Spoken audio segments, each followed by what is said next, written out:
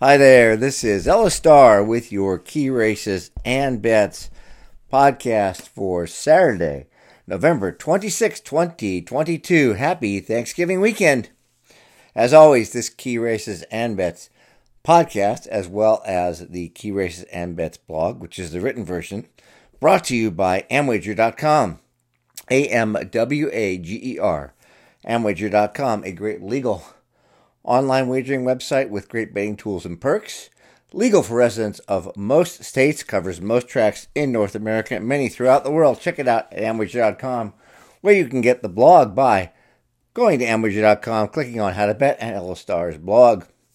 We're going to start with the Central Park Stakes, a great grass stakes race at Aqueduct on Saturday, November 26th. It's race 5 with a post of 1:46 Eastern. Let's Go Big Blue won in a two-turn turf race in his career debut this summer, showing a lot of talent, rallying from last of 10. Moved up significantly in class into a stakes race the next time the Now Stakes in September. He had traffic trouble at a critical stage and managed to get third of 9. Then entered in another stakes, the Awad at Aqueduct last month. Let's Go Big Blue once again had trouble. Forced it steady when a horse angled out in front of him, then regained his composure and closed strongly for third.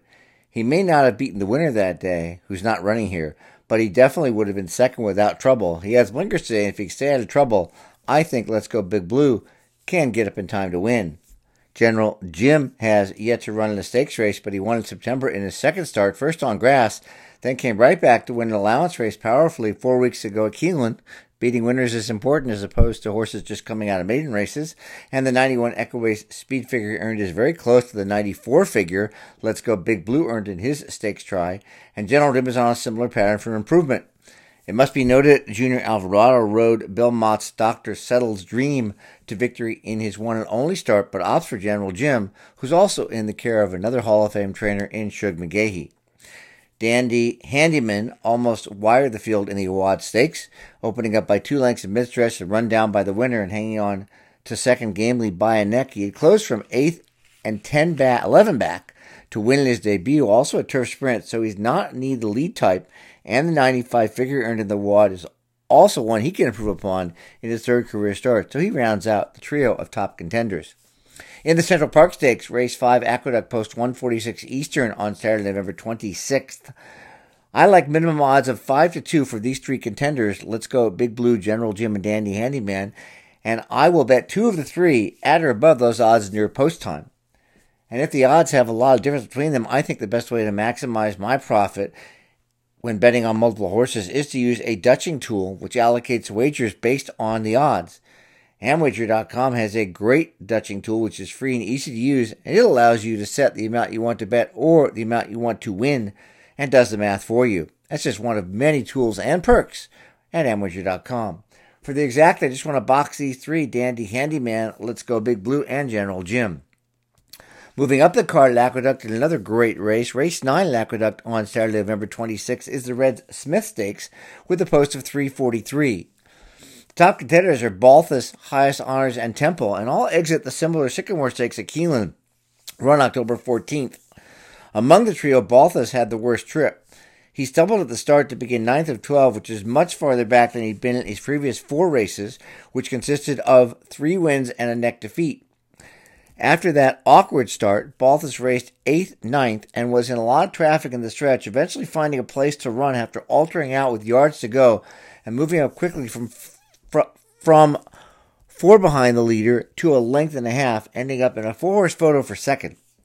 Considering Balthus had improved in 4 straight leading to that race, and even though he finished 5th, he improved his speed figure again, and today gets a much better post compared to last, which should enable Balthus to get back to his winning ways and add to Chad Brown's big numbers this year. Highest Honors is the other Brown trainee, and he too broke slowly in the Sycamore, starting 10th of 12. He moved up to 8th with a quarter mile to go, only 4 back, continually closed up the rail to get 3rd at the end, actually galloped out with the winner. That was a career best effort, and now with the jockey change to Brown's number 1 rider, Irad Ortiz Jr., Highest Honors has a big shot to run even better. Temple didn't have the traffic trouble the other 2 had in the Sycamore and rallied for second. He won the simpler Mac Diarmida Stakes in March and has the credentials to win again, but it must be noted his overall turf record of 7 wins, 9 seconds, 8 thirds is great for exactas and trifectas. It may suggest he doesn't often feel like winning. Soldier Rising had some traffic trouble in the higher level Turf Classic last month, checking in fourth as a nose from third. He is yet to win a stakes in the U.S., but he has 4 wins, 5 seconds, and 3 thirds in 14 turf races. That makes him another horse we have to consider for exactas and trifectas. Similarly, Reigning Spirit has been first or second in 6 of 12, including the most representative of this one, the Louisville Stakes in May, where he was beaten ahead and finished a length in front of Highest Honors. If I feel Highest Honors is a strong contender here, I would be remiss if not including Reigning Spirit as well. For win bets in the Red Smith Stakes, which is race 9 at Aqueduct at 3:43 Eastern on Saturday, November 26th, we're going to do the same thing as we did in the Central Park. Balthus, Highest Honors, and Temple have a 5-2 threshold, and I would bet 2 of the 3 at or above those odds near post time. Now, I might be as low as 2-1 on Balthus because I feel a little bit stronger about him. And this is another race where prorating our wagers based on the odds using a Dutching tool like the one which is free and easy to use Amwager is a great idea. I like an exacta and trifecta box here, and I'm just going to use the 5 horses and not mess around.